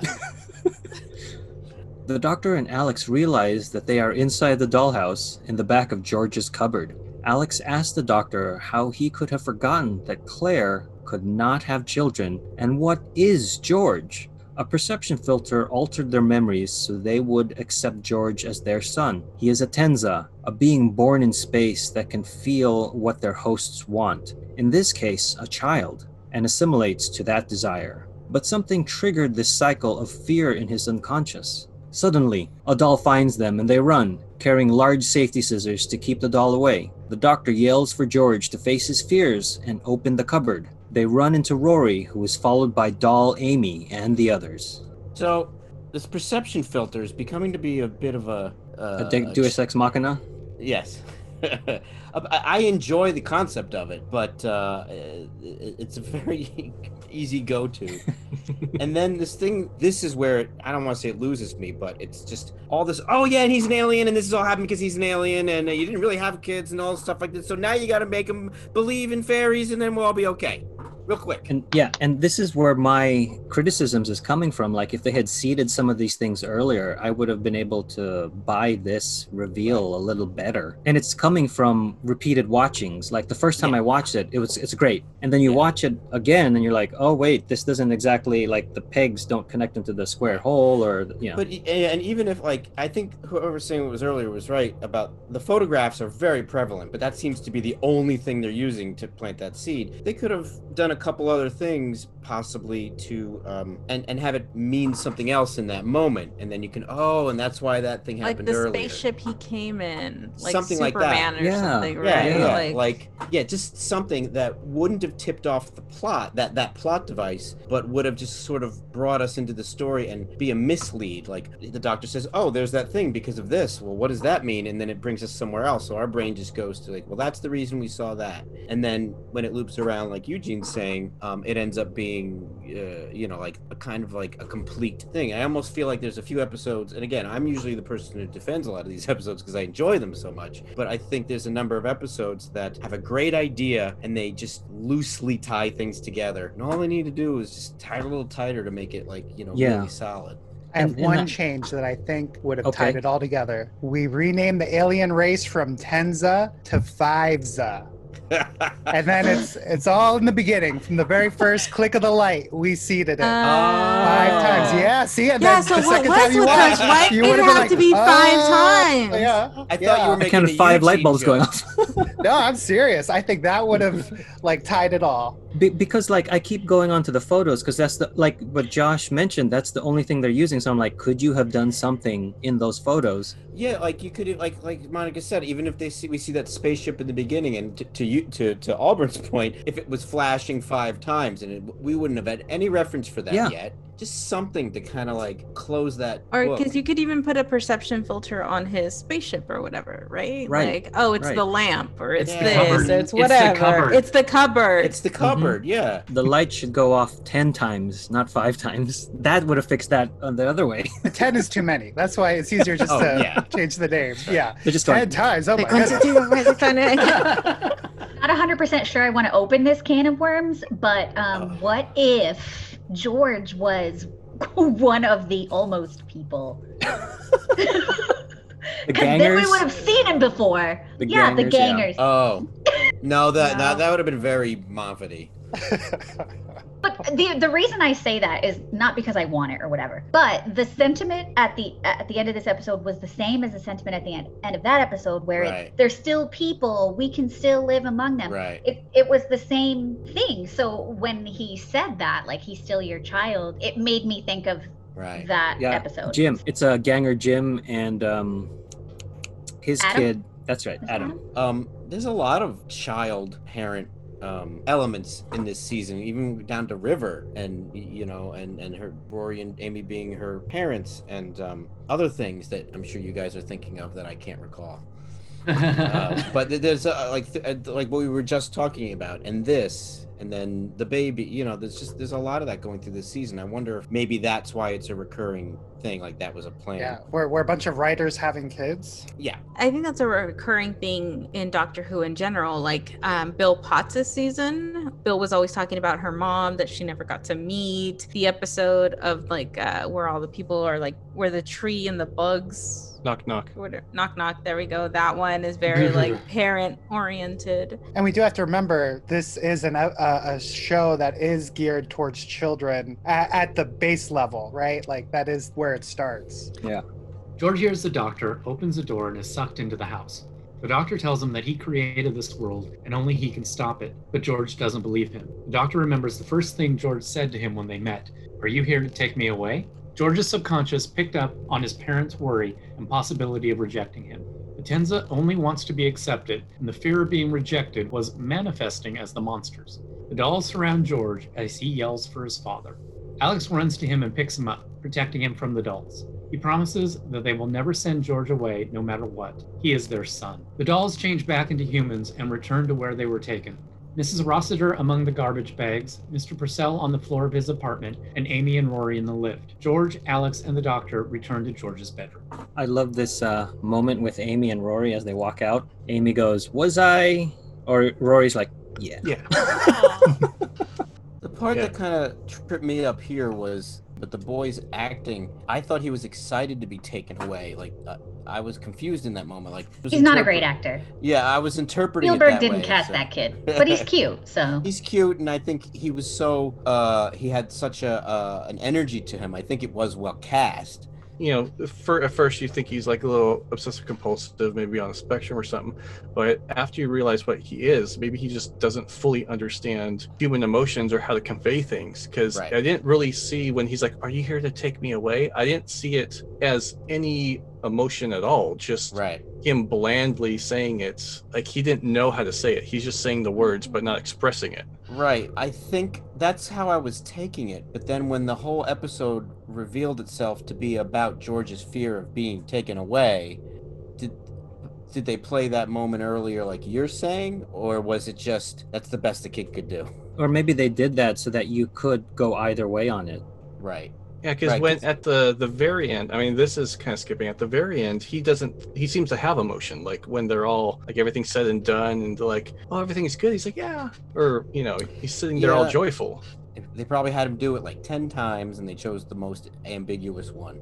Probably, but I didn't remember when I first saw the episode. I remembered what happened like at the end overall, but I don't remember it being as emotional as it was with the father saying like, "You're my son, I love you, I'll accept you," and like them crying, and I'm just like, "Oh, this is a lot more emotional than I remembered it being." Aw. I think because that happens to me a lot too, is on second, third, whatever viewing, once we already know what's basically what happens, we start to watch it on a subtext level. And we're not sitting there like, well, who's this and what's that and what's going on? We are now reacting more to the emotional content. That happens to me all the time while we're doing this podcast and I'm rewatching stuff. And I would say 9 out of 10 times when I go to watch a show, I'm like, oh, this one, I end up liking it more. It ends up being one I really like because I'm Absolutely. I think the geek in me gets disappointed in some things, and then when I rewatch it, I'm just kind of letting the emotional content wash The over me. human in you That's right. appreciates. the I only have second one view. heart, and I end up crying. Alex said at the beginning that George doesn't cry, and then George cried in his arms. It's like George has let go a lot of that and has now fully become their son. Seems like he was always part of the Tenza beforehand, not knowing where he's fitting, trying to become this, what they want. Right. Yeah, Now it's like, This- no, he is now their kid. Yeah, this area is one part of this episode that I always remember because it does hit the emotional beats for me. Alex says, it sounds like he's gonna say, "You're not my son," but he says, "You're human," and I thought that was great. And then Like Alex's hang up in that moment is never that like this is not my son. It's that it's an alien. So Yeah. how can I love it? But I just like that it was never he's not our son. And he's able to run to George at the moment and be like, "You are our son. We will never get rid of you. Or we're never gonna like send you away," or whatever that George is, or it's revealed that that's George's like main fear, that he's gonna be sent away. And I also just- it was instinct on Alex's part, right? The minute he says dad is when he runs. Yeah. But I really like this episode too. I just feel that the moment of explanation of the fantasy of it was just like shot out of a cannon so fast that I felt like we could have had a little bit more. yeah, that's Just a little where bit I more, agree but- with you, and that's where my criticisms are coming Yeah. from. But I don't think it didn't take away the feeling of the show. I was crying at the end when he ran to him and stuff like that. But so I really like this episode. I just felt like they just put so much thought into so much that there's just these big, when you make a right hand turn, you kind of want people to know where you're going. And Eugene, now I understand what you're saying about the 2 points. I see them differently. The first point, not knowing about George, I liked a lot. This point, I agree, it went too fast because of what you guys are even talking about with spaceships never entered my mind. The way I saw Tensas was that they're all born a lot and they travel in space. They don't have spaceships. They're more non-corporeal. True. Like fear her. I imagine know. that too, but I really like Monica's just the concept of the idea of Yeah. like just something to maybe The it was egg stars. he hatched in. I don't know. Maybe there Right, were yeah. stars that blinked 5 times, whatever it may have been. Just It's an alien. That's all you Well- needed to know. But then they said a little bit too much, which had all of our minds going different ways. Because Yeah. I'm wondering, are Tensa's a horse? Are Tensa's a loved one that died that now is alive again? Is Tensa your mate that you never found who just grows up to be as automatically an adult? They fill whatever you need. So it's not necessarily like a child that They needs needed a a child. home. They really wanted a child, so it became a child. Wait, I got it. You know what Tenzas are? Tenzas are the shooting stars that you wish on. Yes. there you go. Love it. Love That's it. so Wow. If they would have said that in that moment, I would have been Yeah, okay with But it. what if all I really need is a Because color they printer? did kind of, but it all came too quickly to give some kind of wrap up. Yeah. And it was so a we can printer. move on to it. Like you guys have mentioned before, it's meant for children at the base, right? Yeah, So I mean, yeah. you don't need a lot. Kids will be like, "Oh, okay." This is one of my favorite shows, and I watched so many. I'm like, what's happening here again? I don't remember what happens, and I enjoy it more as a result on Maybe repeated we need a viewing. child consultant. We'll get social services. What do you here. think, Junior? Oh my gosh, sometimes I need that from my son, or sometimes, yeah, just because there are episodes that I'll watch and it's like, whoa, that was horrible. Like, I did not enjoy the episode. And my kid's like, that was the best thing ever. I'm like, what did you watch? We had that a lot where like I feel like my son and I, my youngest, my 8-year-old and I like always loved the same episodes. We're like, oh, that's so great. And Nate's like, what are you talking about? That was a terrible episode. And so, like all my criticisms before, this is when I had praised that it still holds the impact after several viewings. So I like that is still the case in this point. I also think the actor who plays the father, he's such conviction in his stress, because he didn't seem like a father who was angry or didn't care. He felt like a father who was in anguish and despair over what was happening, even before the whole plot was unveiled to him. So by the time to see this person who was in despair from frame 1 feel happy at the end, I think that's part of the emotional For catharsis sure. as well. And I was just gonna say, like, as a parent, I feel like Alex's acting was everything you internalize or what you're thinking in your head. Because as a parent, you're always freaked out in your head, Yeah. like, and probably having all the same thoughts, but you're like keeping it together. But you see that translate in the way he's just stressed the whole episode. Yeah. He is, According and to he's- IMDb, the actor was drawn to this script because he is a father himself. But yeah, I felt like he was at his wit's end for the whole episode. Like, he's trying to figure out what to do with the kid with his son, and he doesn't know what to do. And then it seemed like, not fully, but there might be like potential like marital stress because they don't know what to do and they don't agree and so forth. And then just like the level of worry and the glossiness in his eyes when the dude's asking him for his rent. Yeah. And they're trying to figure, he's trying to, like, they're past due, and just he's got all this stuff piling up, and he's just trying to figure out how he's going to take care of his family, and it's just building on top of him. This is a great episode for you guys to be on. I really appreciate this perspective. Oh, Yeah. thank you. It's a good episode overall. Like, Well, it's weird Yeah. because when we were talking about you guys coming on, we were like, oh, they're coming on for that episode. That's what I thought. But No, I think no, this not that turned one. out well. I think it turned out very well. Tick tock goes the clock. Oh, right. Okay, that's like the Freddy Krueger song. That's what I kept Thank thinking. you. Yes. Which is another one of those things that followed me through my life. Well, 1, 2, Freddy's coming for you. Yeah, that's enough. 3, 4, lock the door. Excuse me, I have to go lock the door. tie your Yeah. shoe, girl, tie your shoe. I'm so used to that version. I said to Frank last night, I can't remember the real version except 1, 2, buckle my shoe, and I was surprised I remembered that part. 5, 6, pick up sticks. I don't know what 3, 4 is. Shut the door. 4, shut that door. Yeah. Yeah. 5, 6, pick up sticks. 7, 8. Lay them straight. Don't be late. That is Ah. don't be Lay late. them yeah. straight.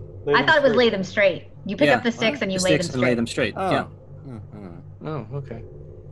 And I'm sure it's all this is all a metaphor for something dark in history, I'm sure. 9, 10, do it over again? But isn't 910 a big fat hen? Yeah, 910 is a big fat hen. So what's that mean? Maybe there's a censored version of the song that's less morbid. 910 big fat hen, 789. What? That's the funeral dinner. The But hen. this particular TikTok song, we don't hear all of the lyrics until the very end. So we'll go into that in the next paragraph, which Even is for the doctor.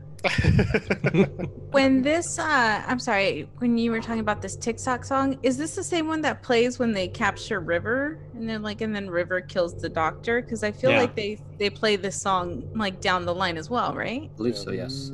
2 more episodes. Okay. I mean, in 2 different episodes. So I looked it up. It's called 1-2 Buckle My Shoe. It's, Oh, you beat me.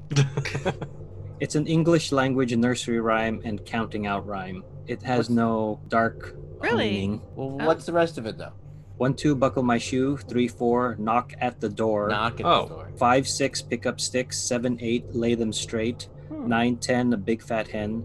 11-12 Dig and delve. 13-14 Maids a courting. 15-16 Maids in the kitchen. 17-18 Maids in waiting. 19-20 My plate's empty. never Okay, got no to- one ever counts past No, 10 no. for a I've never reason. heard the past 10, yeah. Only thing that ever happened in a bucket when I was a kid was Liza with a hole. Children back then had such a better vocabulary than even I do today. Claire comes home from her night shift to a strange sight. Her son smiling and laughing with Alex and the doctor. They say that George is fine. She begins to question it, but stops and just accepts the happy news. The doctor leaves and asks Amy and Rory where they want to go next. The unobserved TARDIS screen shows the day and time of the doctor's death at Lake Silencio. I like that this is a kind of a callback to the lodger. When Claire comes in, the doctor greets her with a kiss, just like he did in the lodger. That's right. That's right. The European. The only thing that slightly bugged me about this was that like George was still in his pajamas on the counter. Like this kid's got no other clothes. This is obviously It's later. morning. Oh my god, are you aware of children? My nephew's wear the same Yeah, I clothes guess. for 3 days straight. Right now guess. we're in quarantine and I don't know when my kids changed last. Yeah, right. That would be March. So Matt Smith does a very deep reference in this scene. They're making kippers for breakfast, and kippers are a type of way you make fish. So kippers are fish. And when you see Matt Smith, he's walking through the kitchen. He's got the packet of kippers, and he's doing this through the air. You know, he's waving, and they're flying fish from Christmas Carol. Wow. Yeah, Another deep that was the best part of the episode for me. Yeah, I was going to ask what kippers are because I don't know what kippers are. So another deep cut is earlier in this episode when the doctor is with George. He mentions that 3 of his favorite bedtime stories as a child are The Three Little Centaurans, The Emperor Dalek's New Clothes, and Snow White and the 7 Keys to Doomsday. The 7 Keys to Doomsday is a Doctor Who stage play from 1974. Really? Wow. Oh, Oh, look at that. Wow. Is it from the Doctor Who people? It was officially sanctioned, but they had stage actors playing parts. Yeah. Sounds like Horcruxes or something. Because this season was split into 2 parts. The first part with Lake Silencio, how it all started. And then we went a whole different tangent, found out about River. So the second half had that big break in time with 3 months and then starting over again. It's like you forget about Lake Silencio. You forgot about that. So bringing that back in now. Oh, this is the story arc for the entire season. I forgot. yeah. I thought it was interesting at the end of this episode when he's sitting there and they sit down outside the apartment complex with Amy and Rory. And it's like, it's glad to have us back, all in the flesh. And I'm like, wait, Yeah, what? I noticed that too. Wait, we were just had an episode about the flesh earlier. Yep. But it can end up being nothing. But I just thought that was rather You can- interesting wording. That's a crack incident. You Or can't just, was it nothing? just Was throw he- these references around willy-nilly. It's Or was rude. that a clue to something coming up? It could be. I'm telling you, they've trained us to Yeah. be looking for this stuff and throw us off. And then later on, they're like, oh, yeah, humans always looking for patterns where they don't exist. That's it, a new podcast, Doctor Who Conspiracy Theories. Well, Kelsey, when we were watching it, noticed that the doctor really got out of there in a hurry, and Alex had a fun, like, almost chasing after the doctor as he was halfway down the hallway just to get a little bit of reassurance that everything was going to be okay. But that was a really neat, like, final character moment with Alex and George both on the hallway there and both finally coming to that full acceptance of their future. Yeah, because Alex mentions, is George going to grow like another head? And it reminded me of like Amy and Rory's concern of being pregnant. Is he Yeah. going to grow, is my baby going to grow a time head? Yeah, and then there's that part where he says he'll be whatever you want him to be. And I was like, what does that mean? So George never comes into his own? Like, Oh my gosh, he's I thought always that fitting the too. need? But now I just think it's a Tenza thing. Yeah. Yes. Well, for me, being George is the Tenza fulfilling, coming into its own. Like, because the Tenza race their whole thing is that they become whatever anyone needs them to be. Gotcha. So the Tenza as a person, as a as Tenza, a being. as a being, and how lucky for Alex and Claire, like, because as parents, you know, parents put stuff on children, right? Like, I want you to be a doctor, I want you to be happy, and like, but we are our own people. For Claire and Alex, like, their son is actually going to become whatever they want him to be. So if they want their son to be a lawyer, George will become a lawyer. I take that further, you know, being in the social climate that we are now, that George can be whatever he wants to be as far as like, let's just say, sexual preference, because of what happened with the Supreme Court ruling. So that's how that kind of hit me during this second watch or third watch, whatever you want to say. So I like that you can kind of apply that to not only occupation, but you can kind of like love whoever you want to love. And I had it where it wasn't an occupation, but it reminded me of, again, Star Trek. But there's an episode where a being will then become whatever their mate wants them. Yeah, the perfect mate. I'm sorry, what planet is this? They're very rare, actually. But she comes out of stasis too soon, and she deals with the captain, who unknowingly wants her to be independent, smart. Don't come out of Self-aware, stasis you know, too soon. She chooses to become that rather than what, you know, the other person wants her to be, you know. So that's how I saw it more. Your child can be compassionate, smart, a leader. What do you want the world to be? You know, it's like you have a lot of responsibility, fear and good both ways, going, he will be what you want, so don't worry about it. Just love him and he'll be loved, and that's what he'll be. Like, I have a thought or question on that. What if they want grandchildren? Does he go out and have a relationship and have half Tenza human There's babies? the vibes, huh? Or does he, or is they, what do you call it, mitosis or whatever? Does he create grandchildren as part of the illusion, and they just all of a sudden just accept that they have grandchildren? Right, like a cuckoo bird eventually leaves the nest and starts other cuckoo bird families, right? They don't become whatever bird right they put their eggs in with. So, yeah, George is going to grow up and be a Tenza. He's going to have to leave, right, to continue the Tenza race if this is how they, you know, how they spawn. If they take that metaphor, you know, completely, yeah. He'll have a big fat Henza. And that might be why puberty becomes an actual issue, but we won't ever see that. No. Yeah, you guys really thought about this. That's why we're on a podcast. Well, the doctor mentions it's like a cuckoo. That's part of the problem I have with this episode, is that it goes by too quickly. Like, you're given that information. No, this episode's not quick. No, a lot of what they say is quick, and we've had that problem with. I know, I'm joking. Because he did say, you know, even the comic lines, like, oh my gosh, the cupboard's bigger on the inside. Oh, that's a lot more common than you think. You know, that you might have caught, but then you didn't catch that he's trying to sonic the doll and it's like, oh, I got to do a setting for wood. I got to fix this because it doesn't work on wood. You know, a lot of those things just went by pretty quickly. Right, but we have a prior knowledge of those things, so we're able to pick them up faster. But maybe it doesn't end until its need is ended. So maybe it But imagine its parents die. The life cycle of the Tenza might live a full life cycle and then become a Tenza. You don't know the Tenzas, okay? We don't know anything. That's That's what it is. We don't know anything about the Tenza. That's one thing I do love and also hate about in multiple episodes of Doctor Who are these throwaway lines at the end of the episodes where like Smith in this one was like, oh yeah, puberty is a weird age. I might drop in. So you're like, oh, cool. Like that maybe, you know, we might see some follow-up, but you never do. Right. But I do like that. I do like that they throw it in there, but then it's also annoying that, we're never going to find out. Right. But it opens it up for like things like Big Finish audios, like you know, just this expanded universe because there's so much. What if like some of the writers listen to this episode and they're like, oh, we need to make a Tenza episode. The demand. I don't know if you follow Big Finish on Twitter, but they just recently asked like, hey, what do you guys want to see? And then they literally put a GIF of them taking notes. Oh, nice. On a Tenza follow-up episode. I want 10 Tenza episodes.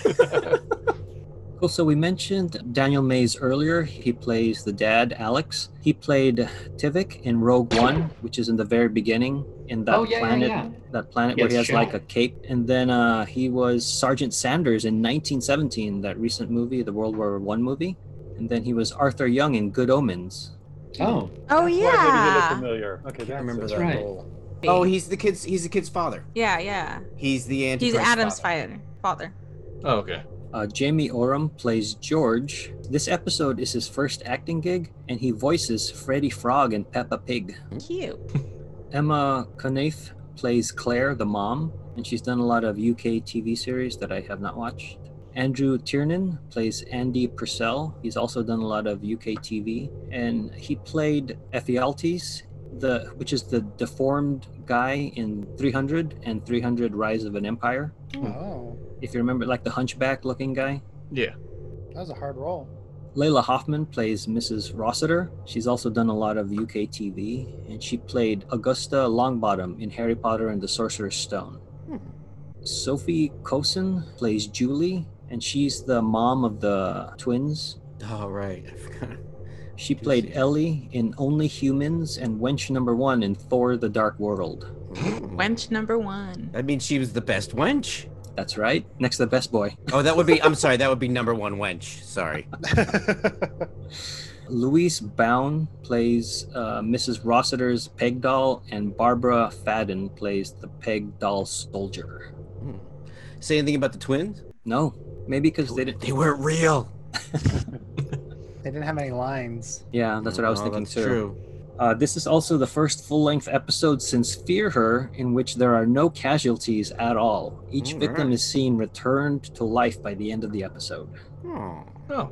It showed that on the Doctor Who Confidential on the DVD that Jamie, who plays George, had a lot of fun on set. Everybody seemed to love him. Aww.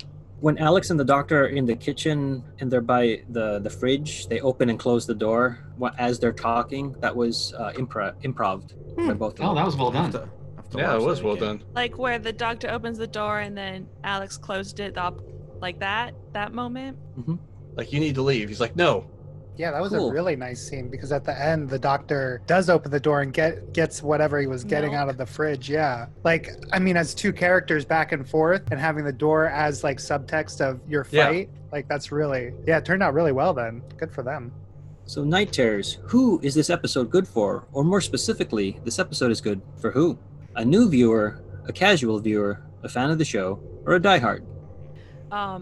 I really do think that this episode would be good for someone who's never watched Doctor Who because I think this is a standalone episode. There's nothing in this episode that I think there's homages to different episodes, but there's nothing that is plot dependent on knowing something from another episode. And I think it's a fun episode. So I'm gonna say that this episode is good for a new it's good for everyone. This episode is good for everyone. Everyone can enjoy this, from a diehard fan to someone who's never watched Doctor Who. I agree. I think this is good for a new Who viewer, someone who I think it's got a lot of good Doctor stuff.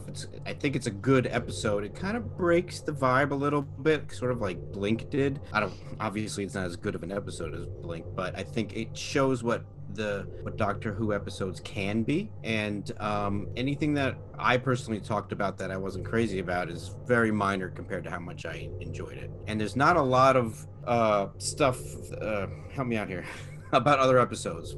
Connective references. Yeah, and there's not a lot of other references to many other episodes that would confuse anyone. There's a few sprinkled throughout that more familiar fans will get a kick out of, but you don't need to know any of them to enjoy it. The first time I didn't like it at all. I'm thinking only a diehard should watch this. And then watching it again going, no, I think everybody could enjoy this or watch it. It would not be one that I introduce to somebody unless they're specifically looking more for that horror, scariness. You know, they like those kind of shows. But there's still other episodes I think I'd pick first in that category of horror. But after watching it a couple of times and after our discussion, I am going to go for the first category of for everything that you guys have said before. I think anybody can just sit down and watch it and understand a little bit more about Doctor Who, whether or not they want to continue or not. I agree with everything Frank said in that did not like it the first time, enjoyed it a lot more the second time. And the reason that I'm putting it in a new Who viewer category is because, which is by the way the category I'm putting it in, is because to me this episode gave me a lot of callbacks to Rose's time on the show and some of the old school episodes with the monsters that are kind of creepy but also kind of like what. And I liked that. So if you're introducing someone to the show and you're expecting them to then go back to the beginning, this might be a little bit of an introduction to that kind of episode. So yeah, I'm going with new Who viewer. This is one example where I like our rating category system because it is not how much you liked the episode. It's a different way of looking at it. I don't like this episode. I think it's really low on plot. There's barely a plot and it's all mood. And they're really, really, really trying to get you into that spooky mood. I just kind of wish that they got to the plot a little quicker and maybe had a little bit more with Alex and George and the Doctor and George rather than being with Rory and Amy running around dark rooms. So it's standalone. It's you don't really have to know what's going on before or after. You get a good handle on who the Doctor is and even who Rory and Amy are. Not that I ever would, but I would probably do a new Who viewer, but I would never ever do that. And if someone came to me and said, I've never watched Doctor Who, I'm going to watch Night Terrors, I would say, go with God. That was physically painful for you, wasn't it? Yes, it was. Because the rating system is not whether we like it or not. This would be a good episode for some people. And it would, depend on the person. But yeah, this one just kind of like, yeah, all right, moving on. Next. Well, I'm really surprised at the number of everyone and new Who viewers for this particular episode, and not because I don't not like the episode. It did grow on me watching it more, but I do remember my initial reactions to it. My initial reactions weren't very good, and it still took a little bit to warm up to it. And I'm not as convinced that it's a really good example of Amy and Rory as characters. So for me, I'm going to put it into, I'm going to say a fan category, because I think even as a casual viewer, like this isn't one that I like to revisit. As we've said, like it's kind of a hit or miss for however my mood is. Like I did enjoy it, and I think it is really strong. Like the cinematography in it is great, and the ideas and the theatricality of the sets are really awesome. But as far as introducing someone to Doctor Who with this episode, I personally wouldn't. And I know just from my own reactions, like as a fan and as a casual viewer, like I haven't gone back to it, and it's a little off for me. So I'm gonna say fan, but I definitely hear what everyone is saying for everyone. Like I think those are all valid arguments too. Okay, I know I originally was like, oh yeah, it was a Gaddis episode. I didn't really like a lot of the Gaddis ones, but if Gaddis is listening, I'm sorry, baby. I love it. It's okay. But to be honest, I think I would have to put it down as a new viewer one. Like I think it's well-rounded enough to where there aren't enough where it's self-explanatory. There aren't the questions that you would ask. Like I don't know if it'd be the first episode I'd really have a new viewer watch, but especially with what they did with the Smith era in season 5 and 6, where they had the intro that goes, "Hi, I'm Amy, and this is the doctor," and they kind of like give the explanation for everything right up front, so you don't have to really explain anything, and then you go into the standalone episode that's kind of self-containing as well. Yeah, I think if it was on and someone was interested in watching it with me, I'd be like, all right, sit down. This is Doctor Who. Like, you wouldn't have to go and fully in depth, like stop every second and be like, oh yeah, that's what this is. The only part you might have to explain is the psychic paper. I think I'd say new viewers would be good for this one. I think that it's not something I would introduce anybody. Uh-oh. Did she freeze for everyone else? Yeah. Froze. Oh no, we got so Hold far. on. You froze! She's still frozen. But what if she's still talking? She probably is. Yeah, she probably is. You want her to come over Can to you go yours? check on Do you want me to go get her? Go to your Yeah. computer. All right, be back. She probably saw that we're all frozen on her end. Oh. What? Is Oh. she back? Oh. What? No, yeah. We lost the track. I know, I told her that she froze, but yeah, she was in there just talking away. Oh. Oh, it came, right as you walked in, it came back. Oh, I literally just turned it off. I think it's frozen. It's a ghost. Oh in the my machine. Well, you're gosh. not there. If Here. something walks into that screen, I'm gonna scream. That happened? Hi guys, sorry about that. I said Oh, if it's all good, if it's all something good. walks past your other camera, I'm gonna scream really loud. So yeah, what I was saying is I wouldn't introduce anybody new to this episode. It doesn't explain time travel, the psychic paper, Time Lords at all. Like, it could just be Matt Smith is like a regular human. You wouldn't have known that if I had watched it for the first time, I would have thought maybe he was a doctor, so who goes around and like helps little kids is what I would have kind of taken as like what this show is about. And he hangs out with these people, Amy and Rory. There's no explanation to who they are. I think that if somebody was really into horror and you wanted to get them into Doctor Who, you could show them that, but they might be disappointed by future episodes because they wouldn't match up because they're not all like this. And I'm a huge Doctor Who fan, obviously. We've all seen each other at Galley. But I wouldn't have watched this episode again if it wasn't for this podcast. So that's the only reason I would say that this would be in a fan category. I can introduce this to new viewers because I do know people that like horror. But looking at it, I'm probably going to put it in a casual category just because if you happen to watch this, you can get enticed enough. You can have enough curiosity that you can go and find out what the show is about. Despite all the things that I brought up for criticisms and things that I have problems with as far as things being explained too quickly, the moment at the end with the Alex and George, the father and son moment, still rings true. So that punch is enough for me to recommend it to some people. And if people are casually watching this, I think they can get a good spectrum of what Doctor Who, the show, is about. Thanks to Monica and Nate for coming along. Can you tell our listeners where they can find you? You can find me, Monica, on templeofgeek.com. That is our website. We're a group of about 20 different geeks who volunteer our time to write about our passions in fandom. We are at templeofgeek.com on TikTok, Instagram, Tumblr, Twitter, Facebook. And then me personally, you can find me at This Dorky Nerd on Twitter or Instagram. I don't talk to strangers.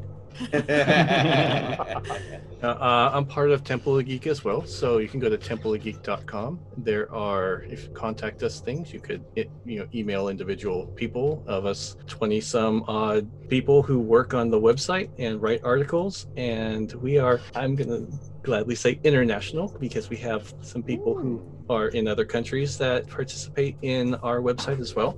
Myself, I mainly just pay attention to Instagram because I just can't do multiple things like that as far as social media. Just known as Doc in the Box. I have underscores in the name. If you look it up without the underscores, I'm sure I'll bring it up. If not, oh, it was nice talking to you.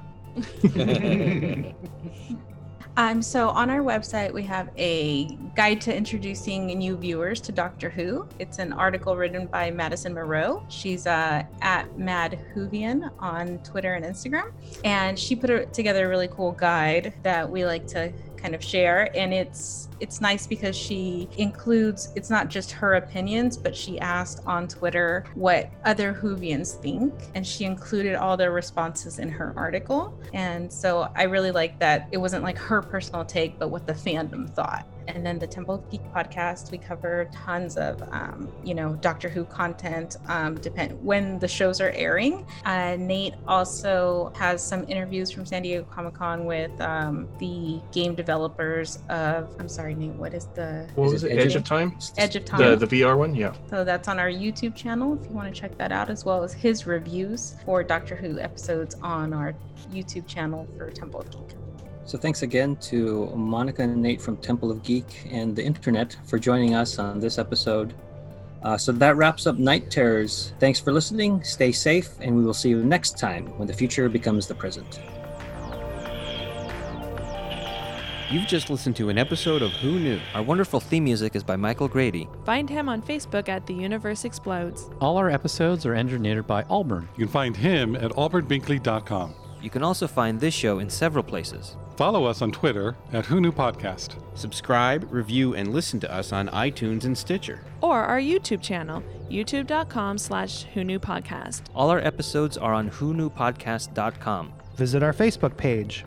Please leave comments, reviews, and click like to help support Who Knew Podcast. To listen to our show on your Amazon Echo device, enable the AnyPod podcast skill. Ask AnyPod to play the Who Knew Podcast. This podcast is inspired by Doctor Who, the longest-running sci-fi show in history. And especially the revival, spearheaded by Russell T. Davis. Thanks to Russell, Sydney Newman, Verity Lambert, Ron Grainer, Delia Derbyshire, and all those involved in the adventures of our favorite Time Lord. Your work continues to inspire and entertain.